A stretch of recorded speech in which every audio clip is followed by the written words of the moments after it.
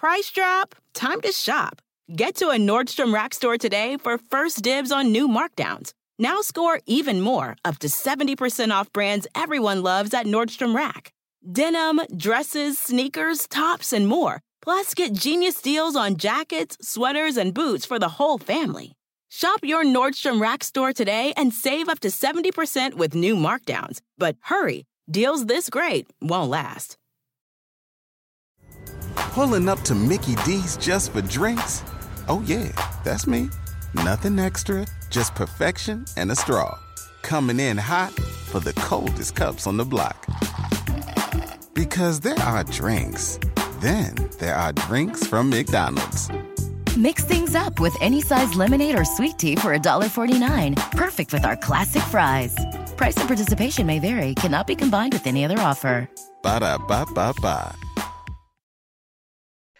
Hello, everyone, and welcome to the Sports Creative Fantasy Football Podcast. I'm Davis Maddock, joined by Patrick Kerrane, and we thought that we would take a look back at the season that was, see some of the things we got right, see some of the things we got wrong, see if there's anything to learn. Probably the number one thing I learned is just pick the best plays, because that was a great strategy this year. If you just avoided all the big injuries, and, you pick Cooper Kupp instead of Robert Woods, you pick Debo instead of Brandon Ayuk, you take Deontay Johnson instead of Chase Claypool, you just got rich. Yeah, it is funny because with fantasy football, there's like these two lessons that are, kind of on opposite ends of the spectrum, where you do want to be diversifying, but then you see these, what feel like coin flips at the time. Last night on Chip Chase, and we rewatched our NFC draft, and we were debating JT and Barkley. Felt like a coin flip. And at the time, yep, Pete and I were like, yeah, we lean JT. Gretchen Leone leaned Barkley. Leone broke the tie to JT. We were like, all right, we all like JT. That's cool. Probably doesn't matter that much. Mattered a ton. So it's like, it's difficult to diversify when, the Ayuk Debo thing, getting that right would have like won you the season. The Kupp Woods, if you were right about that. But at the same time, there were so many injuries this year. It felt like one of the most chaotic years ever, even more chaotic than last year. Way more chaotic, because there were actually way more guys who missed time with COVID this year than last year. Right. So if you were the type of person who was like all in on a few key spots, this was like the worst year to do that. So I don't know. Unless you were on the right spots, unless you just hit the nuts. Yeah. Which you could have done. I mean, look, I know the Tampa Bay Buccaneers backfield is the nut spot, but I think Rojo sucks, and I think Lenny's good. Rich. I think Cooper Kupp is really good, and I'm in on Matt Stafford. Rich. I think Saquon Barkley is totally dust. Rich. Right. Although he's not totally dust, in my opinion. He's just playing win a Jake from Michael in an offense. Are you not worried that Devontae Booker looks better than him? Yeah, the combination of coaching, quarterback play, and him in a platoon is not ideal. But he's still, I don't know, he's still made some nice breakaway runs. When you see Barkley play as well, he doesn't always look that great, but I've seen him look like vintage Barkley enough this season where I think he's like pretty solid talent wise. I think the issue with him is that he needs to be like 110% of what he was at his peak to break through the situation. And he's probably like 90% of it.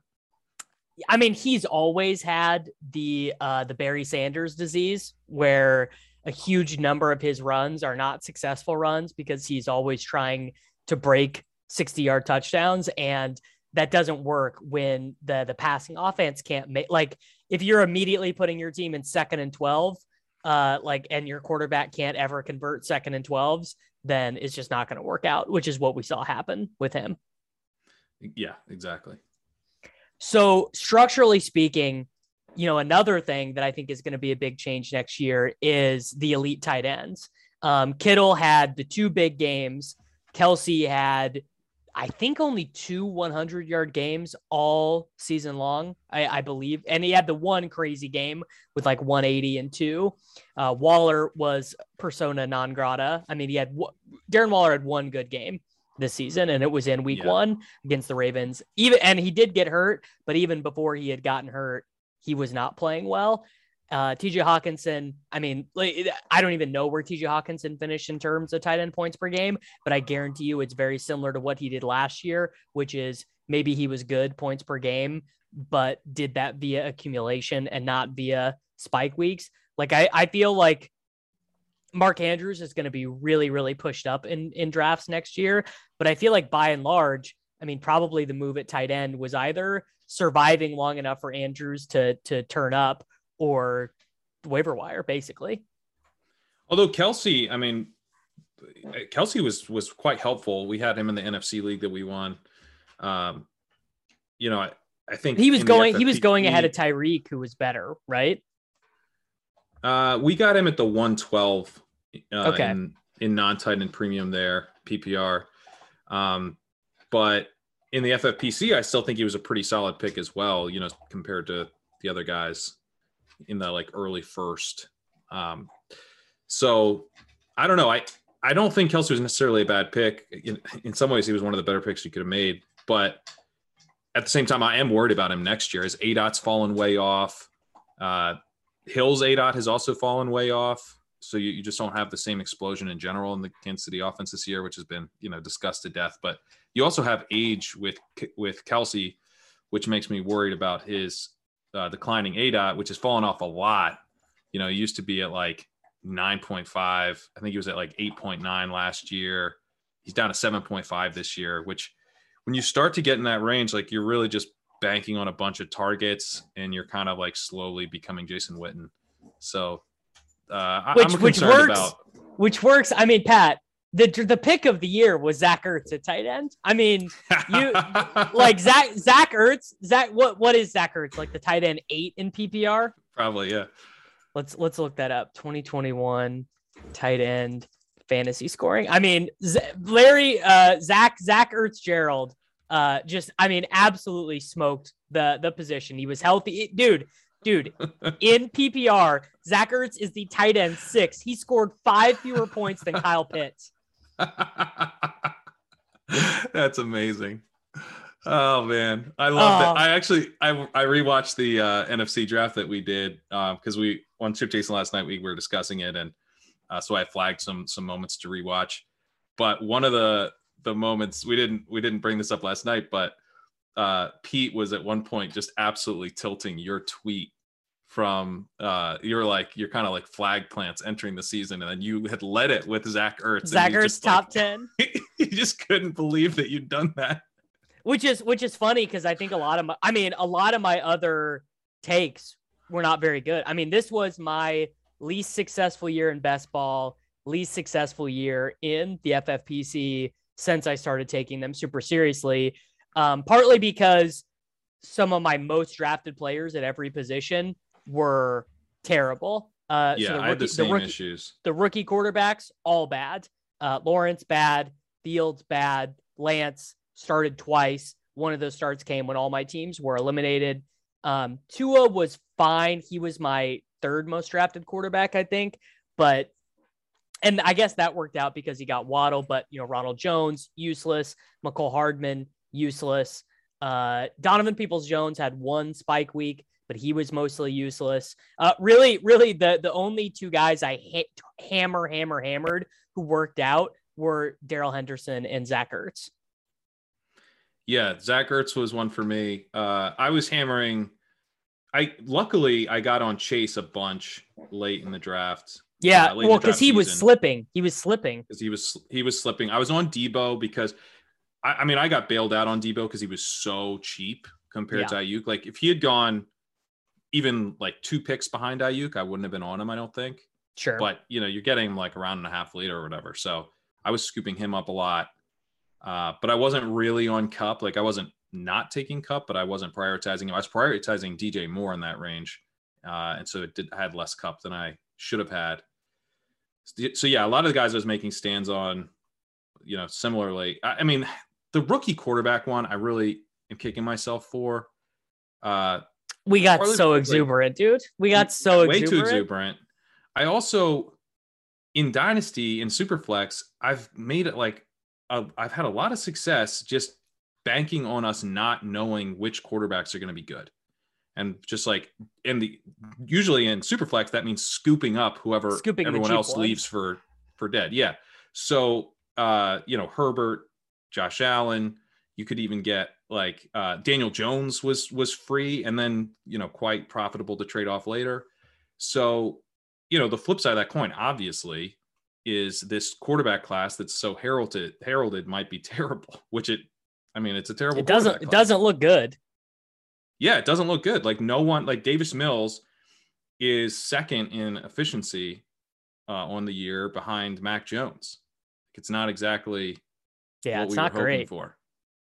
No, which is sort of interesting because we're going to have a chance to do this again. I've been looking forward a little bit, and I think we are going to see massive quarterback musical chairs this offseason, especially if a couple of these guys get traded. But just off the top of my head, the Dolphins might have a new quarterback. The Colts might have a new quarterback, depending on how the playoffs go. I know they like Wentz, but if they flame out round one of the playoffs, or if they lose this game to the Jaguars, something could happen there. The Broncos are probably going to have a new quarterback.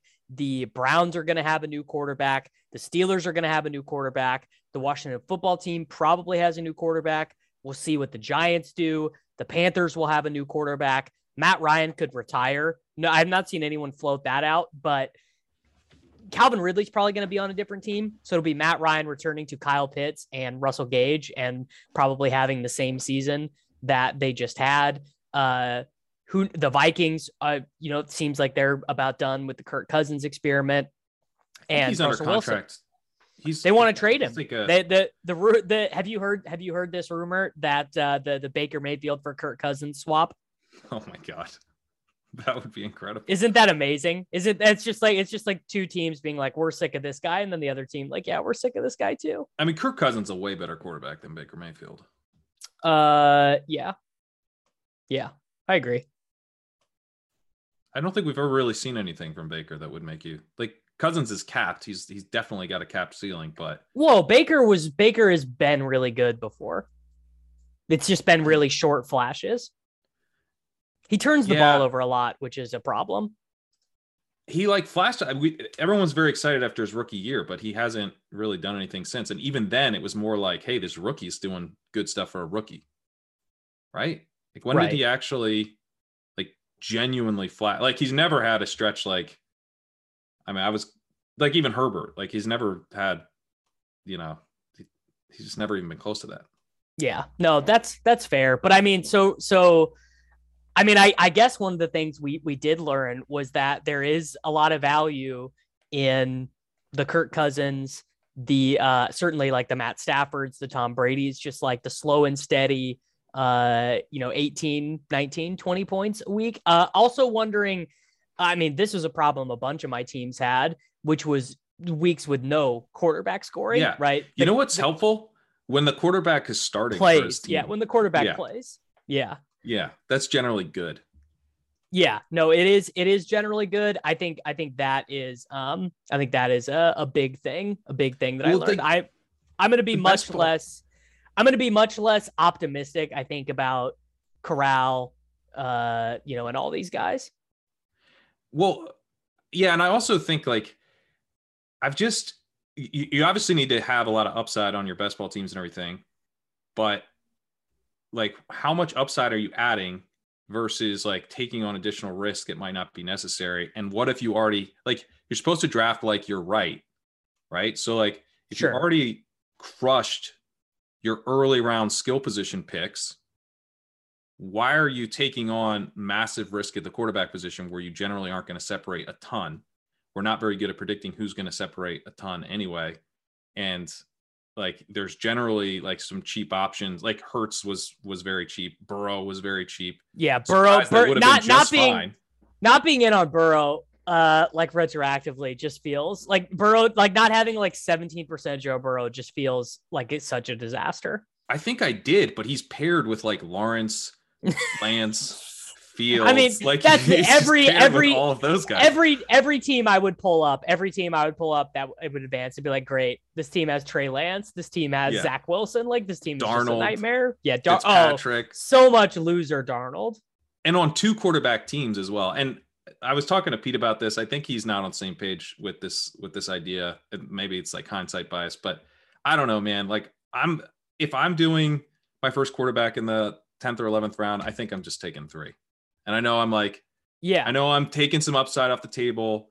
And I know like maybe in the playoffs, that's not going to be that helpful, but I don't know, like the way these playoff rounds work is if you get a guy to, like if you had Burrow and you got a guy to bridge you through that 1 week, then you get Burrow to blow up for the last 2 weeks. Like it just comes down. I don't know. Like, I don't think you're giving up that much upside if you take that 3rd quarterback in the 18th round. And I just looked at way too many teams that were dead because I had like, Burrow and Darnold and that wasn't enough. Yeah. And I mean, one thing, and this is like the big war is, is it best to have teams with the absolute, best possible upside or whatever? Or is it just best to try and get as many teams through as possible? And it does kind of look like, I think where I'm at now is maybe it's best to just try and get as many teams through as possible. Now, maybe that will be different next year because this specific playoffs, the COVID stuff really started blowing up right when the DraftKings and Underdog Best Ball playoffs started coming up. So just so many teams were taking zeros, and maybe that will be different next year. Yeah. And I think like, obviously you still need to be stacking. You still need to like be building teams that like are very live that you're getting through. But I think on like team, team monster teams versus team get them through, I'm over on team get them through at this point. I think I am too. And one of the ways that you get the monster teams is by really, really hammering late round picks, right? Just being like, I'm taking Cordarrelle Patterson on every team or whatever, which, obviously had you done that this year, your advance rates would have been phenomenal, but it's just so hard to do that. Like some of the guys I was hammering there, like Peoples-Jones, like Pringle, they contributed like what, Pringle scored 3 touchdowns on the year, and one of them was during the playoffs when all my teams were dead anyways. Like obviously you want to do it. It's just very hard to do well. Even if you do it like fairly well, like Pringle was like a good one. Justin Jackson was a guy, if you had, especially for the playoff stuff. But it's not like Justin Jackson was a guy you're dropping in managed leagues throughout the year. Like it's just a very, very, thin bet really to be able to nail that guy. I mean, obviously we're going to get hyped about guys, and I like my strategy of, I think I'll go back to the, fall in love with a different 18th round pick every 2 weeks strategy. Every 2 weeks. Yeah. Yeah. And just keep mixing it up. That's fun. But I guess, sacrificing one of those for a 3rd quarterback when you don't have an elite quarterback, I think I just feel like better about that even in these tournaments, just because, that 3rd quarterback could help you get through. I think we were talking about, I think this was Dricko's team that won the FFPC 100K. I don't know. It's all blended together. I think it was, but he had Roethlisberger. No, it was Leone's team. Leone's team got through to the final 12 of that FFPC team because he had Roethlisberger, who was an auto pick.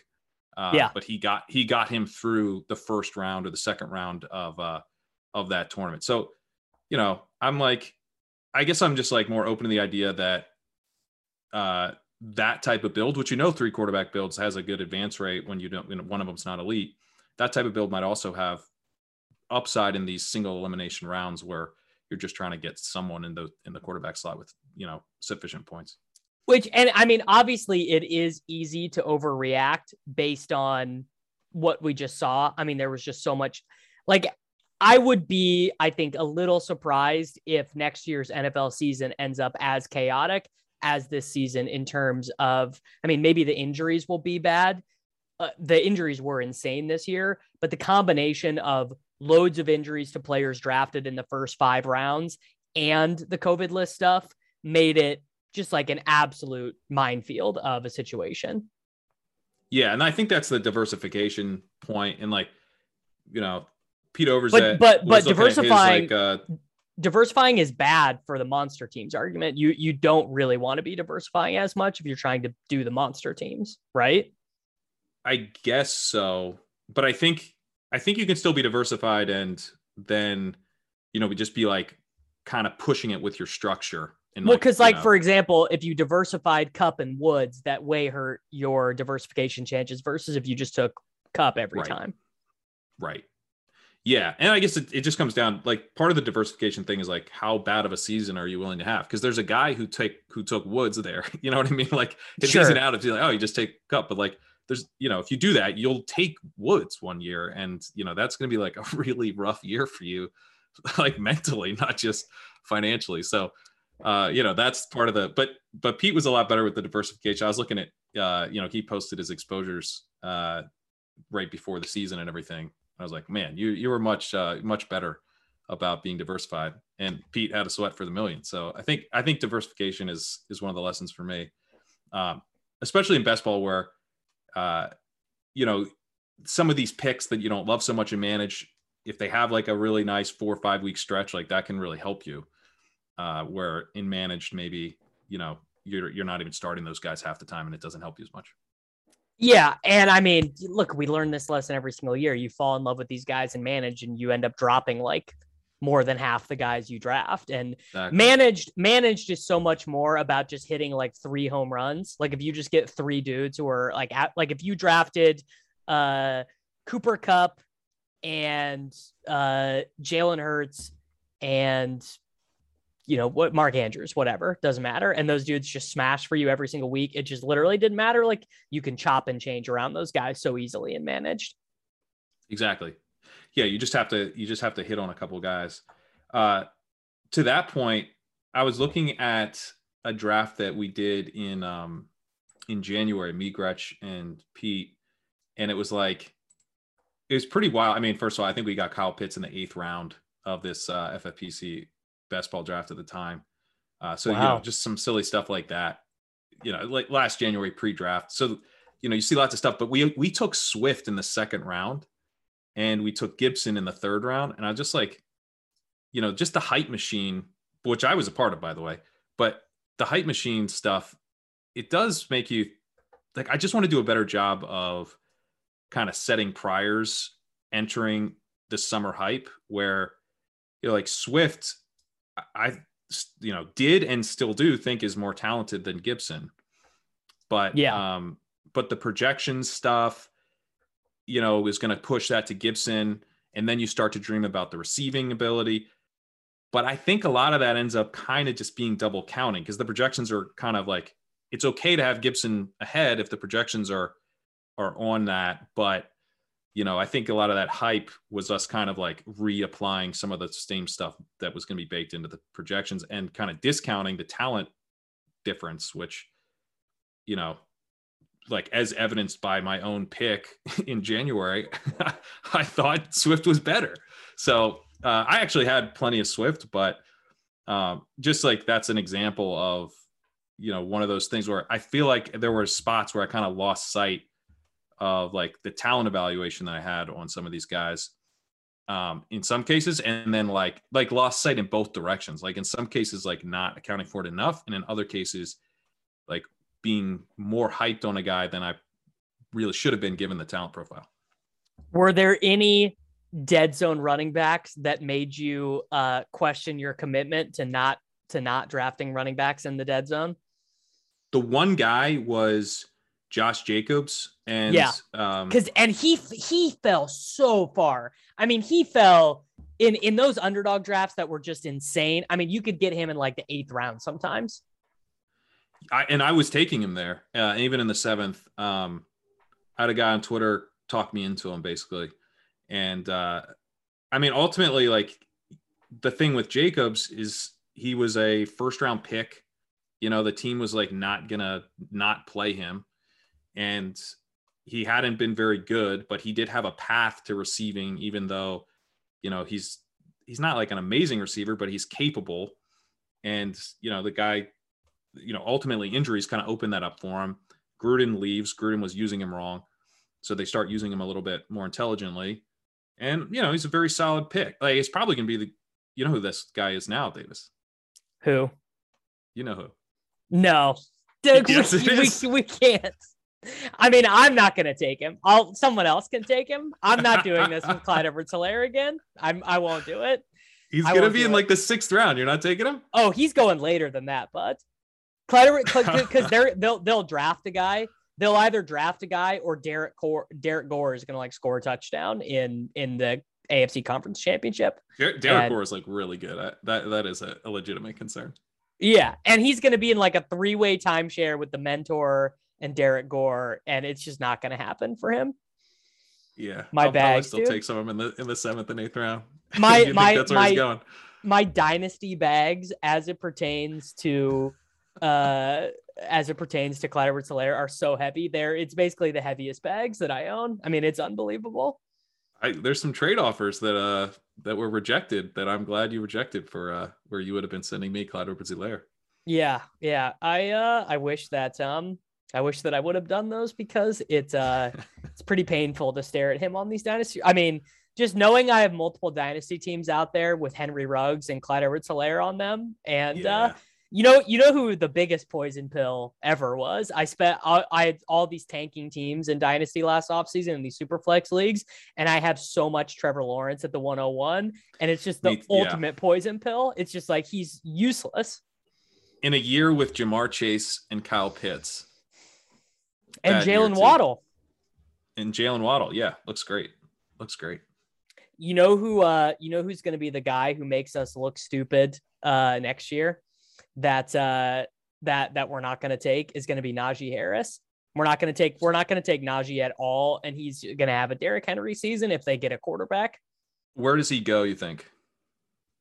Where Jonathan Taylor was going this offseason?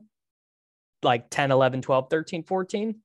I think I can get on board a little bit there. Like, if he's going to fall to like the 202, I think I can scoop him up a little bit just to get exposure. I was worried you were going to say like 105. I mean, I haven't even sat down to start thinking about it, and it's going to be really heavily dependent on who they get as quarterback. If Mason Rudolph or not Josh Dobbs, Dwayne Haskins, if that's their plan at quarterback, then yeah, I mean, it's just no one's going to want to take him. But if they draft Kenny Pickett or something, way more people are going to be into it. Yeah. The thing with Harris is that like, this was kind of his like ideal outcome, and he still was not. I mean, he's come off a really big game, but he still didn't have like an incredible season. He needs to score like 14 touchdowns to get there. And he didn't, which is, it is what it is, but it didn't work for them. No. And he's also, his yards per route run right now is like under 1. Yeah. He just catches stone cold dump offs. Yeah. So it's not like he's this, I mean, he doesn't have any breakaway ability. Yeah. I don't know. Derrick Henry, I don't think is the comp, because Derrick Henry is a breakaway legend, It's like, I'm not even sure who the comp is. Yeah, I mean, it's like Le'Veon Bell. It's like Le'Veon Bell without the touchdowns. Yeah, but Le'Veon Bell's a way better receiver. Yeah. I mean, I don't know. It's honestly like it's Eddie Lacy with a bigger workload and more quarterback play. There are going to be so many running backs who go in the first round next year, and then it's just going to be done. Like, it would not surprise me if like one running back goes on average in the second round, and it's just all wide receivers.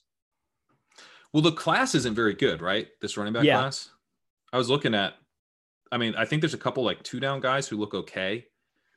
There's like a couple, there's like one guy who's got a pretty decent receiving profile, but I don't think he's like very highly regarded. He could be kind of a Kenny Gainwell type, really. So I don't think there's like a ton of like fresh new legs coming in, No, there's not. I don't think. Yeah. So that's going to make it tough. Where does Cooper Kupp go?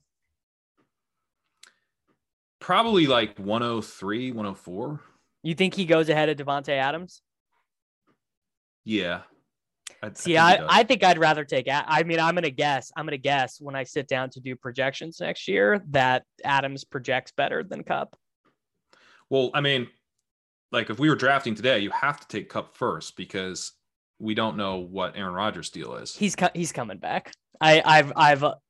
Dude, they got the bye again, and he's gonna win MVP. I don't think you leave that. I don't think you leave to go to I don't think you leave to go be coached by Dan Quinn in Denver if that happens. I'm not putting anything past Aaron Rodgers after this year and a half. He's no, that's fair. That's fair.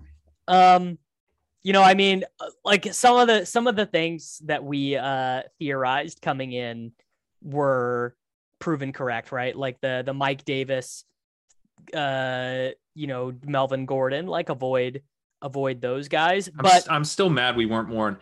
Like that was the easiest thing to get on. Like we just, because the guy had wide receiver by his name, I wasn't drafting him. I'm so mad at myself for that, for not taking Will Patterson. Taking Will Patterson, because we were so all over Mike Davis. We took Quadre Olsen a couple times, and we couldn't start taking he had running Patterson back by his name. Yeah, it's so stupid. Like that's probably the biggest thing. I'm like, I didn't know. I had no interest in Allison other than that he was a running back. They label a running back wide receiver, and I don't draft him. It does feel like one of the all-time, like you let that slip through your hands type things. Because I even love Cordarrelle Patterson. Like I'm even biased for Cordarrelle Patterson. Yeah. And he's been great with the ball in his hands. He's like, I wrote an article with my brother back in like 2016 that was like, this guy's going to stick in the league because he's an all-time kick returner. Like, keep your eye on him. And then when the time came around, I was like, no, not interested. No, I'm good. Yeah. So no, it is. It's incredibly painful. And then this is another situation we'll have people chasing again, which is they don't have anyone to throw the ball to. So, which led to Brashad Perryman getting drafted a bunch. And we'll have a couple teams like this next year. And I think one of the things I'm going to try to do is just draft the young players there. So obviously Perryman ended up being terrible. If you would have just taken a couple stabs on St. Brown, you would have gotten a bunch of spike weeks. Like there were people out there with like 20% Brashad Perryman, and they could have been taking St. Brown instead. Yeah, I think that's a good, there was no path to it on the Jaguars. Everyone bombed there. I guess unless you're somehow knew Dan Arnold was going to get traded there. But the Jets, Elijah Moore was the guy. So yeah, I think taking the young guys and on the even he offenses, didn't have that many spike weeks. That's true. Although he's one of those where like I feel, the results weren't there, but I feel pretty strongly that he was a good pick. He was a good pick. Yeah. I mean, he got steamed, so maybe he wasn't a great pick in the 9th round or whatever. But at one point in the draft season, he was a great pick. But to the point of bad teams, I also want to go through before the summer and just like list the teams that I think could just like absolutely crater. Teams where we don't want really anybody, any part of, or we don't want anybody. Yeah, where we don't want anybody. Or like maybe we want someone, but they have to have supreme talent like DeAndre Swift. Like DeAndre Swift can clearly break through pretty much any situation because he's like a very, very talented young receiving back. But outside of stuff like that, Michael Carter, by the way, I've been impressed with how bad that situation is, and he's flashed. But I felt like I ended up being too overexposed to offenses like the Jaguars, even the Jets, because it's like, hey, these guys are getting discounted and, they have some exciting players, and that's fine. But I then don't want to end up with like a portfolio that's like way overweight on offenses that could crater. Crappy guys. Yeah. Yeah. And underweight on, like, I was really into the Bengals. So, I didn't have enough Packers though. I didn't have enough Rams. Like, I also want to do the opposite and make a list of like the offenses that I think not that could exceed expectations, but that could crush expectations. That could be, like the top 5 offenses that you like needed to have that year. I was in on the 49ers, although that came with Lance, so that didn't help that much.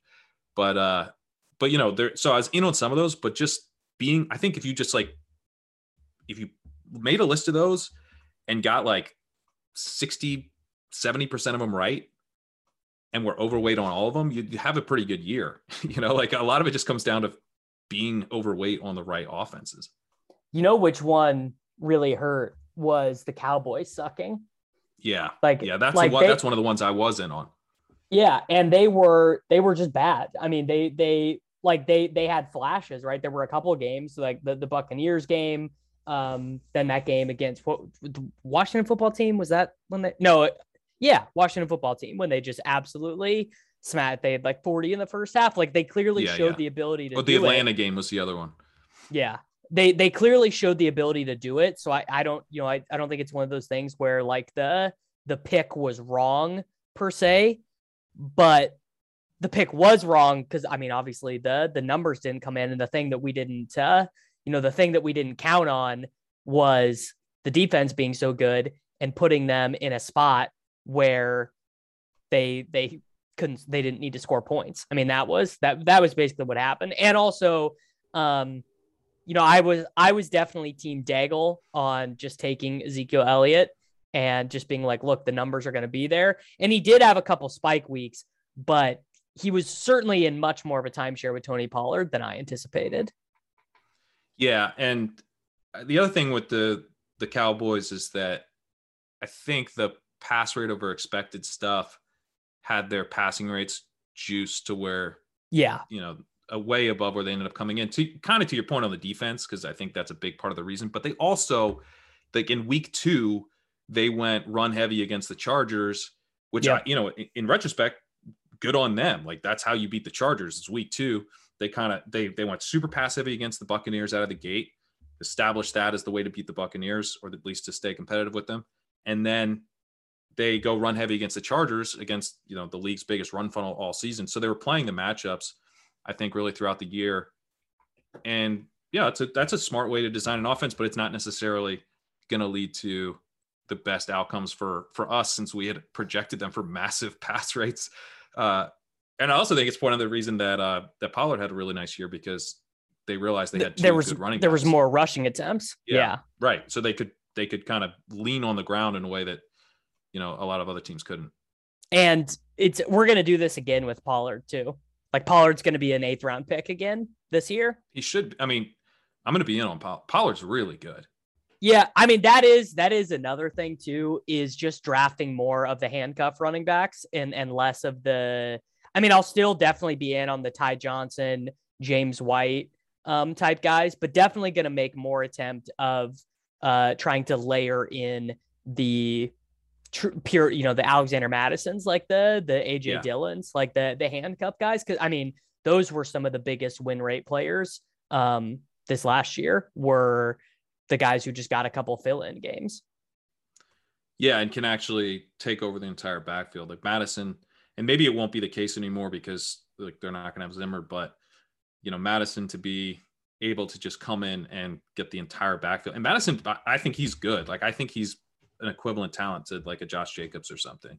He doesn't have the breakaway speed that Cook has, but he's pretty competent across the board. And he does well in like elusive rating. He's like, he's a pretty solid running back.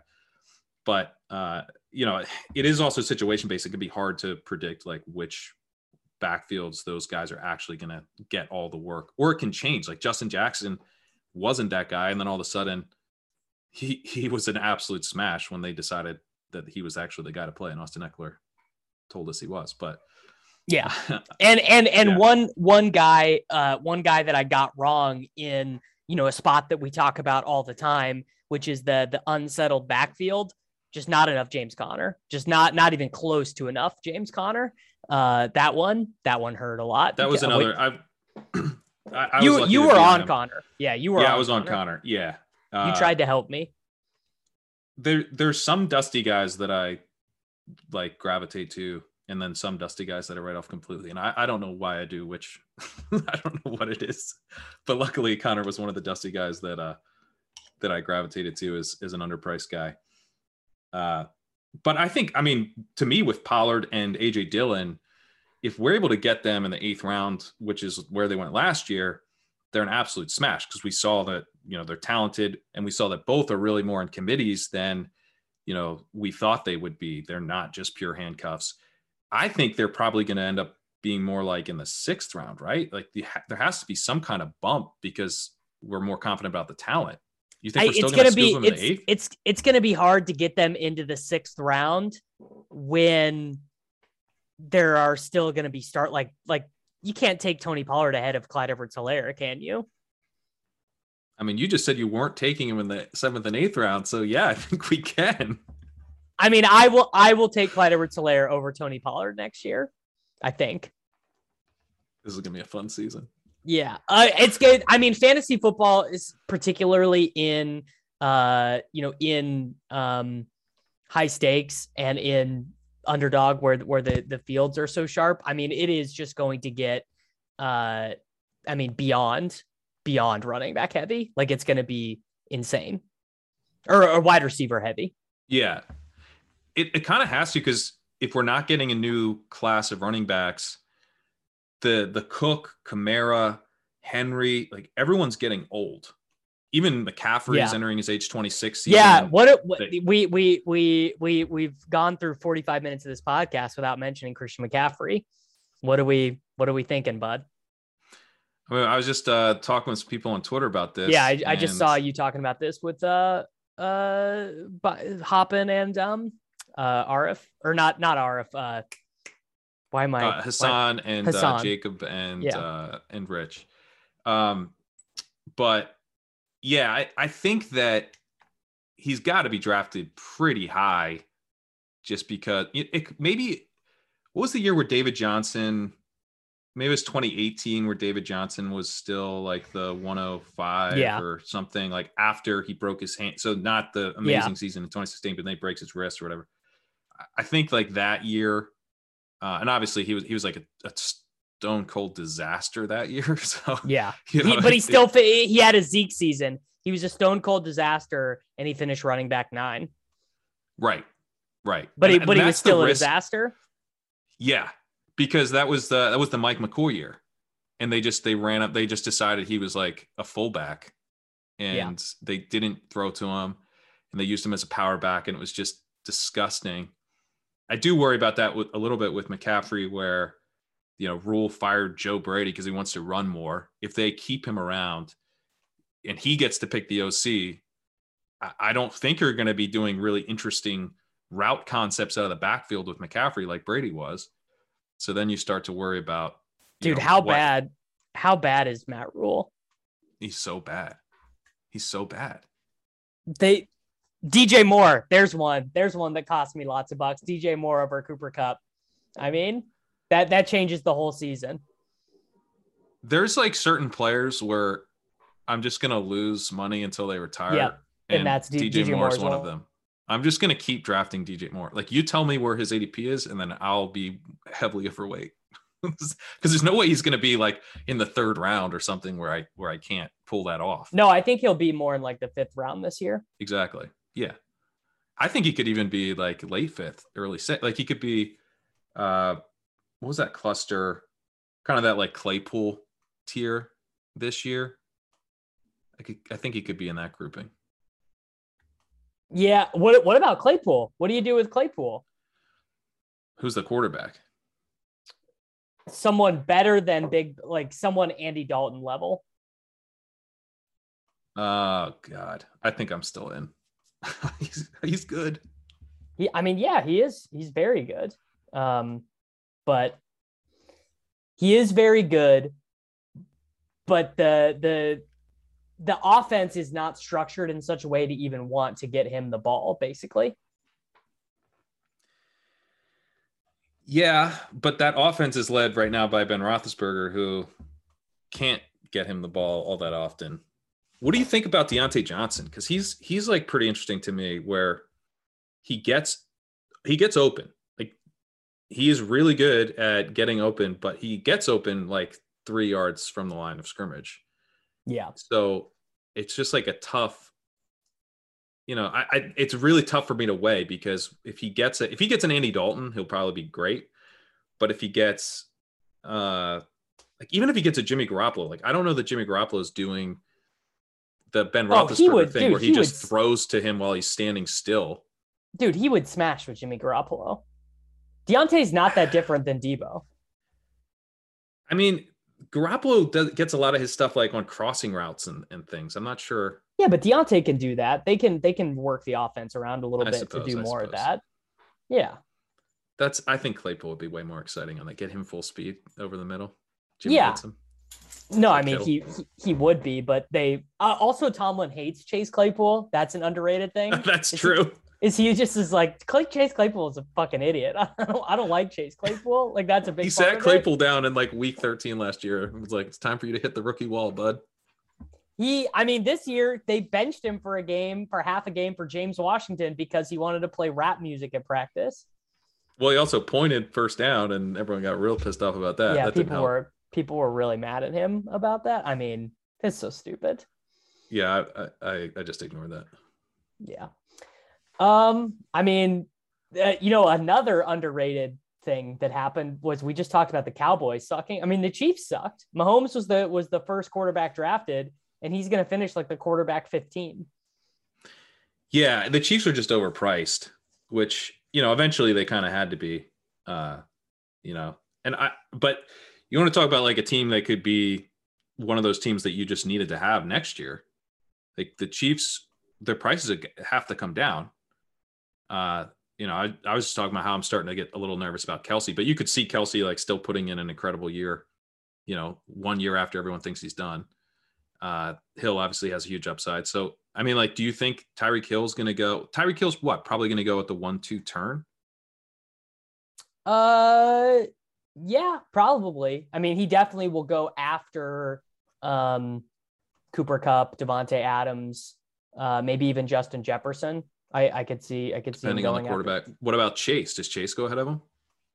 Oh yeah, he will. Especially, I mean, so much of this stuff is going to be influenced by what these guys do in the playoffs. Like guys who have really good playoffs are going to get bumped up. Yeah. But as we sit here today, I think Hill's almost in that like DK Metcalf, Calvin Ridley, DeAndre Hopkins tier from this year's draft season. Yeah. I think DeAndre Hopkins, how about that? How about where does DeAndre Hopkins go next year? DeAndre Hopkins, a guy like that we liked who scored touchdowns to like keep himself barely afloat, but he was close to having like a disaster season. Yeah. Where does he go? I'm trying to think of like a comp for him. I mean, he was getting out targeted by AJ Green. Yeah, it wasn't good. Okay, so like Julio Jones was going what in like the 4-5. Yeah. So he's going to go ahead of that. So yeah, I probably say mid third, kind of like where Allen Robinson was going. Maybe. Yeah, kind of like that McLaurin Robinson tier, maybe a touch after that. Yeah. Yeah. I don't know. I mean, it probably feels like this every year in fantasy, but like the first couple rounds are like, we've lost a lot of historically, like these guys have gone in the first couple rounds for many years. Like Allen Robinson, not going to go anywhere close to these rounds. Hopkins is going to have a big fall. Gibson, right? Gibson, I think, is going to have a decent fall. I think Gibson's helium is going to be replaced by DeAndre Swift. Swift is going to be like 15th overall, probably. For sure. What about Javonte Williams? I mean, it just totally depends. If Melvin Gordon leaves to go be a backup tandem with J.K. Dobbins in Baltimore, I mean, Javonte can literally go in the first round. Yeah, I agree. By the way, on Gibson, assuming he goes kind of like where Miles Sanders did this year, I think especially in best ball, I'll have some Gibson. I mean, and that just depends a lot on what they do with McKissick, right? If McKissick gets re-signed or if he doesn't. Yeah. And at their court, they need to figure out quarterback. That's been a huge problem. Yeah. Which is, we'll see. I mean, I was never a Ryan Fitzpatrick guy, but certainly Ryan Fitzpatrick would have been better for him than Taylor Heineke. Yeah. Ryan Fitzpatrick would have been way better. They were doing, dude, Washington, like, I think they kind of quietly are pretty sharp. They Heineke was one of the highest play action quarterbacks all season. I think he was second behind Tua on the year in play action rate. They ran a ton of motion. They passed a lot on 1st and 10. They were using a lot of RPO.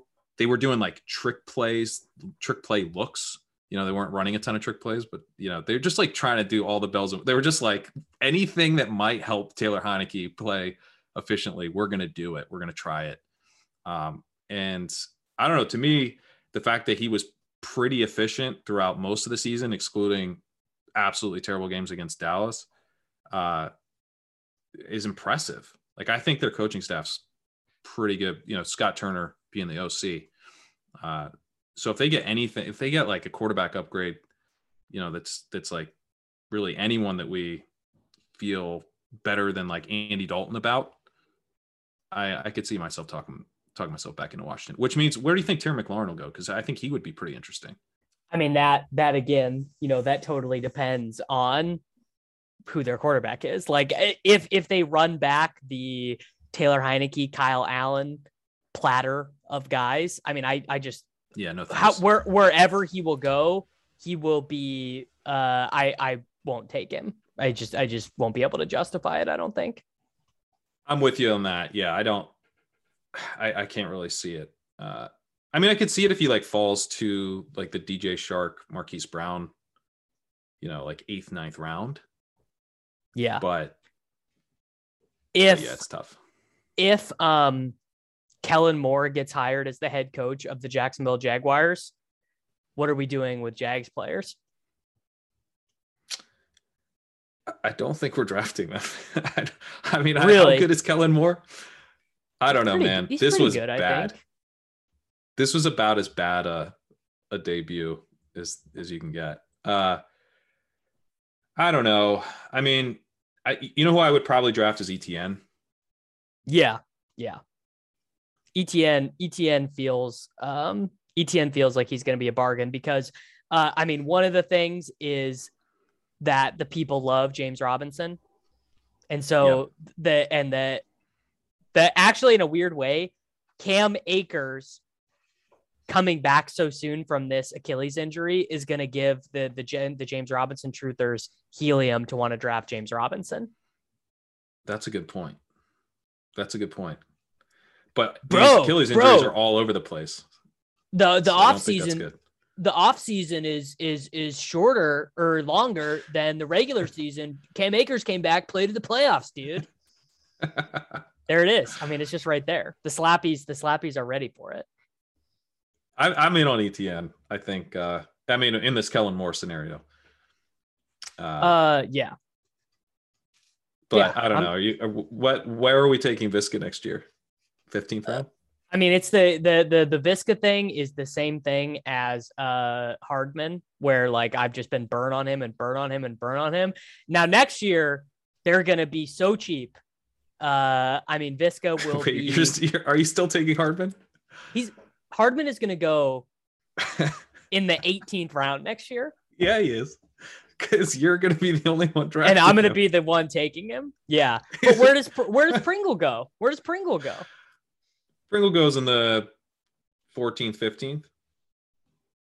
Yeah. So maybe 16th. A chief in every draft, bud. But I think Pringle, I mean, they've shown pretty clearly that Pringle's, you know, a guy that they'll start Pringle. Hardman's like a rotational reserve. I mean, Demarcus Robinson at least is not going to be on the team next year. Yeah, well, if Demarcus Robinson's blocking you from playing time, that's a problem. No, I mean, obviously he's bad. But I just, you know, what can you do? You know? Yeah, Pringle was a good call though, man. The chief in every draft. Dude, Daryl was like amazing, dude. I was very close to having teams that could have made me a lot of money. Like I got enough things super, super right, but it was, and Rojo even having a starting week in the playoffs, like Rojo in the semifinal week, like it was very close to working out. But in the end, the things that I couldn't overcome was the quarterbacks. Honestly, at the end of the day, that was actually the thing. I mean, one of the teams I had in the semifinal had no quarterback. Had Justin Fields missed and Sam Darnold didn't play. So I just had 0 court and Lamar also as well. Yeah. And the thing and I had a lot of teams like that too. And the thing that really bums me out about it is like, what if I had been right? Like, would it have really changed that much? If Fields just wasn't on the COVID list? But I mean, like, what if I had been right versus what if I had taken more, I don't know, who's like the boring quarterback that going in that range? What if I just had like a lot more Kirk Cousins? Yeah. I mean, honestly, Pat, we've gone this far in the podcast without saying the thing that we really missed, which was Leonard Fournette. I mean, Leonard Fournette just was a smash. Fit all of the things that we should like. He catches passes, ambiguous backfield, good offense, and we're sitting with our thumbs up our asses drafting Giovanni Bernard. Dude, the Giovanni Bernard thing, it makes me so mad at myself because I just used it as an excuse. Obviously have a bias against Fournette because we faded him in 2020, worked out great. And, you know, I'm rooting for Rojo. So then come in, but in the early offseason, I literally notified the entire ship chasing channel to be like, don't not draft Leonard Fournette because of my bias, because he's like totally fine where he's going. Rojo's going to drop an ADP, which he did, of course. But the Gio pick kind of got me out of that headspace because I was thinking early in the offseason, like, okay, Fournette's fine. Like, I'll begrudgingly take him some because, you know, the pass catching role, et cetera. He looked good in the playoffs, or it didn't look terrible. And then, like, I just, as soon as I had a reason to stop thinking sharply, I took it. And that excuse was Gio, which was a terrible excuse because Gio was terrible the year before, you know? And like the excitement around Gio catching passes, it's so easy, you know, in retrospect. But obviously at the time, you know, someone was like, hey, do you think maybe Gio might suck? And then who else can catch passes on the roster besides Gio? It's not Rojo, right? Right? Like, you know, you could have got, who is it? Oh, it's Fournette. Yeah. So that was a frustrating one for sure. I mean, it's just very obnoxious. Yeah. And would it change the season? I mean, even if you just hit on if you hit on Connor, if you hit on Fournette on, you know, 20% of your teams or whatever, I mean, it just your advance rates are just so big. I mean, your advance rates are just so big. The other thing is that I want to like, you know, in terms, because these biases, right, they really affect, and you try to prevent them from affecting you, but I kind of want to try to like flip the biases in my favor a little bit. Like, so for example, with Fournette, we fade Fournette in 2020, it works out great. So then like your kind of lizard brain bias wants to like do it again. But the way better payoff emotionally is to not fade him, get on him, and then he hits. And then you faded him when he sucked and you hammered him when he hit, and you feel like an absolute genius. That was on the table. Could have tried that out. So I kind of want to like think about like how, you know, my silly emotions will feel later and try to like trick my biases that way. What do you think about that? No, I like it, but what you're describing is really just being price sensitive in a way that you and I are both bad at, because you and I just get so excited about players. Like, we're like, this guy's amazing or this guy sucks. Like, we just get so all in or so all out on players. Whereas guys who are really, really good at daily fantasy, guys who are really, really good at season long fantasy, they just tend to be they just are very price sensitive. So like Laviska as a rookie in like the 14th round, all in. Laviska as a semi-impressive rookie playing with a rookie quarterback and a shitty head coach in the 6th round, not nearly as interesting to those players. But what about in the 5th round? Right. But we were just like, why not? Like, he's Laviska Chanel. We're all in. Like, let's do it. It's really sad. What would you pay for Laviska right now in a seasonal draft or in a dynasty league, our dynasty super flex league? I'd give a 3rd for him. Yeah. Yeah. I mean, that's the saddest sentence that's ever been stated on this show.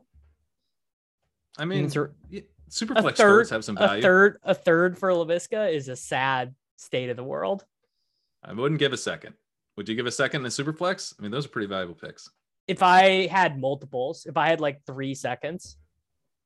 Yeah, that's fair. It's a pretty weak draft class from what I hear too. So maybe it would be smart to give a 2nd. I actually think it's a good wide receiver class, though. I think we're going to end up getting enamored by the wide receivers. Ooh, I do like getting enamored by wide receivers. Like Treylon Burks, like he's like unbelievable. Good. Yeah. He looks awesome. And the Ohio State guys, I mean, you never know what to do with the Ohio State guys, but these, like, Olave is going to run like a 4.3.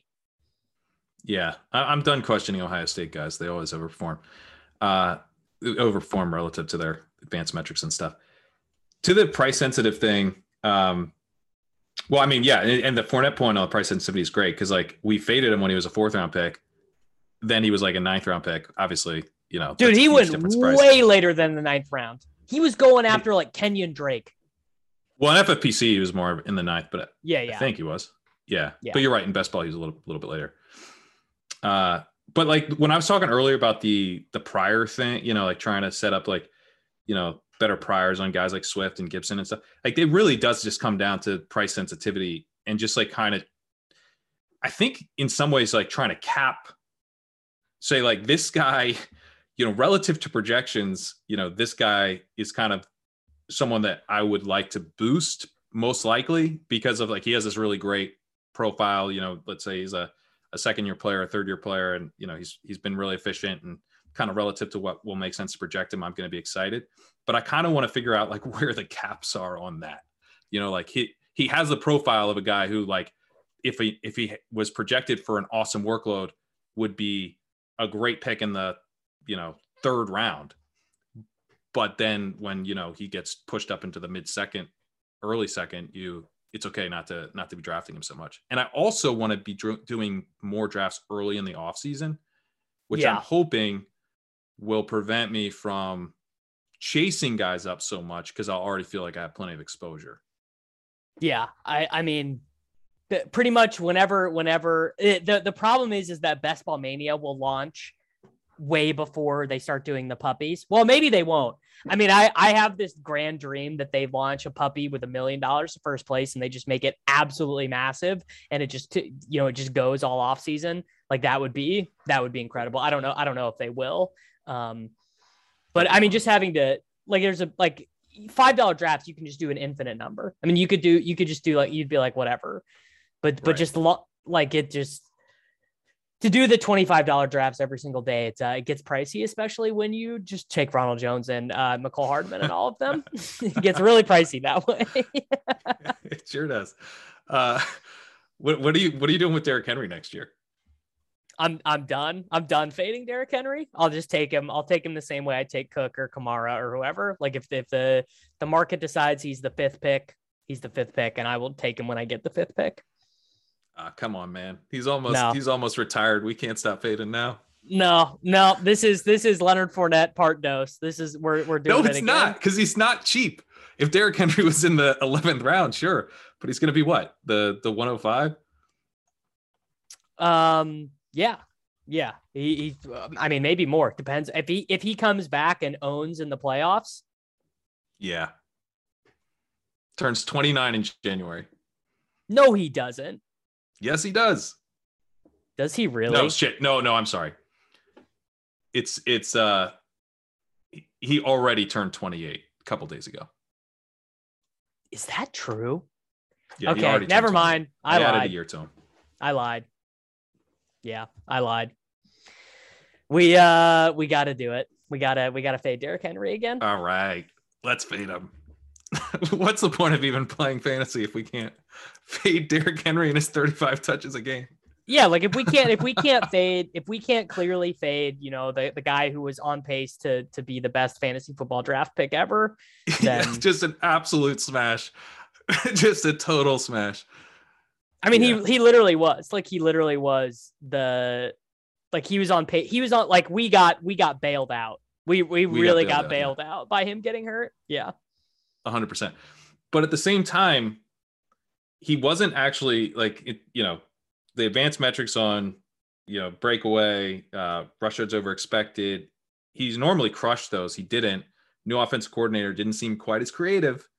And, you see that with the play action rate for Tannehill being way down. Like he's just a little bit kind of more, it's just like a simpler scheme, it seems like.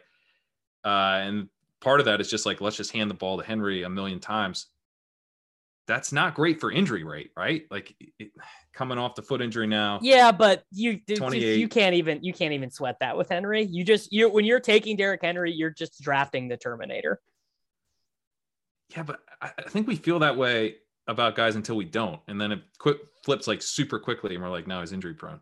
I mean, he's like what, 250 pounds, 240, whatever he is, and his foot. He injured his foot. The lower body stuff. I can't sell you on this at all. Yeah, but dude, he's gonna come back. He's gonna come back in the playoffs and just absolutely own. Yeah, he is. Like he's gonna. I don't even know who they're set to play in the first round, but they're gonna play someone in the first round, and he's gonna have like 180 rushing yards and 3 touchdowns, and we're gonna be like, oh yeah, there's that guy that we're planning on going into the season not drafting again. Yep, that's exactly right. And then now I will be comfortable fading Ezekiel Elliott this year. Like wherever I don't know. He'll get pushed up a little bit because of the guaranteed volume, Yeah, but I don't think he'll go anywhere near Henry.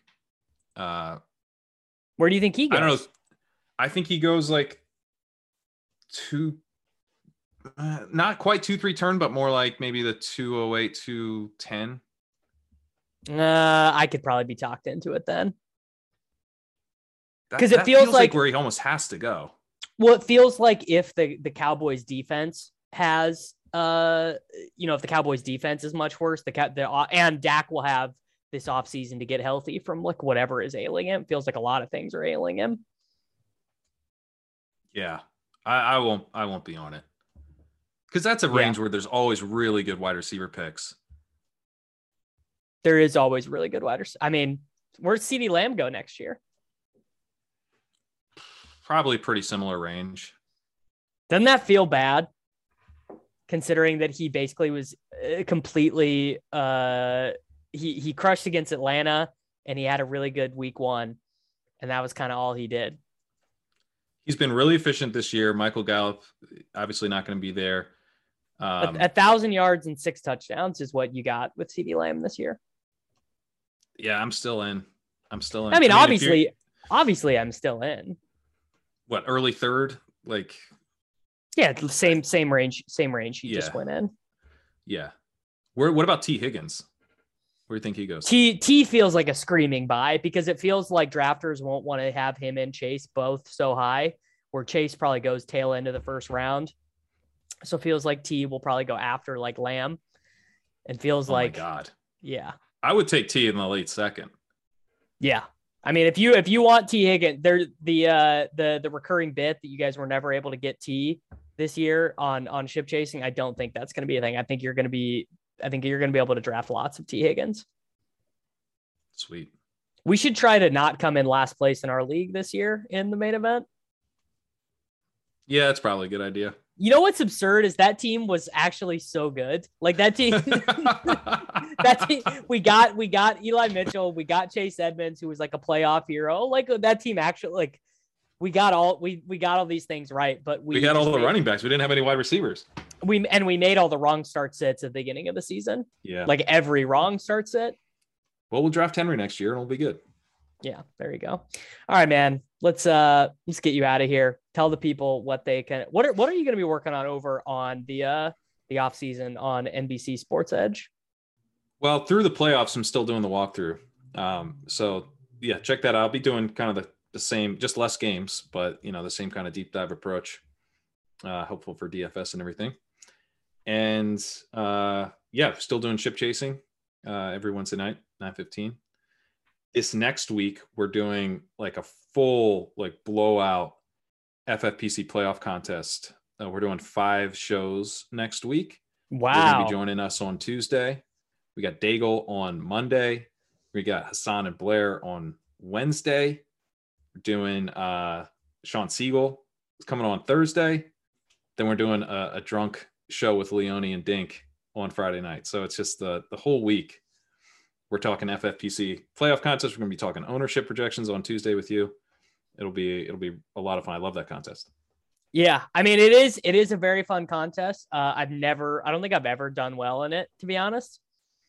Like I feel like it's like last year we had we were like pretty live a couple rounds in, and then things kind of broke against us. The Chubb having really strong games hurt us pretty badly, because that was a big pivot spot where we went to Landry there. But it's a fun thing because you have to think through, like, not just who's going to win each round, but like, because you pick one player from every team. You can only pick one player from each team, and everyone's limited by the same constraints, and no salaries or anything. So there's kind of like guys who get super chalky, you want to pivot off them, but then you also have to think like, well, if this team advances, are they actually going to advance because of Jarvis Landry or because of Nick Chubb? And most of the time it's because of Nick Chubb. Yeah. Not great to get, I guess it's fitting to be owned by Nick Chubb one last time. Nick Chubb, by the way, is a guy I think I'm going to be in on next year. Not the typical profile, but I'm kind of excited about Nick Chubb. Well, when Kirk Cousins is their quarterback. Let's go. I mean, showed up, flashed as a receiver, looks great on those screen passes. Is Kareem Hunt's contract still a thing? I think it might be. I think he might be still there, but I don't know. I could see them just like treating him more like Dalvin Cook next year. And you still have the other thing with Chubb that you have is he's just like truly still an elite rusher. He's just, for sure. And I think like in a way that I'm starting to waver a little bit on Henry, just because now we've got age and he didn't flash it quite as much this year. Chubb, there's just no doubts that he's just really looking forward to getting buried by 28-year-old Derrick Henry. That's gonna be really special. It's gonna be the best. Yeah. All right, everyone, follow Pat, listen to the Good Football Show, read NBC Sports Edge. We'll be back next week. Price drop? Time to shop. Get to a Nordstrom Rack store today for first dibs on new markdowns. Now score even more, up to 70% off brands everyone loves at Nordstrom Rack. Denim, dresses, sneakers, tops, and more. Plus, get genius deals on jackets, sweaters, and boots for the whole family. Shop your Nordstrom Rack store today and save up to 70% with new markdowns. But hurry, deals this great won't last. Pulling up to Mickey D's just for drinks? Oh yeah, that's me. Nothing extra, just perfection and a straw. Coming in hot for the coldest cups on the block. Because there are drinks. Then there are drinks from McDonald's. Mix things up with any size lemonade or sweet tea for $1.49. Perfect with our classic fries. Price and participation may vary. Cannot be combined with any other offer. Ba-da-ba-ba-ba.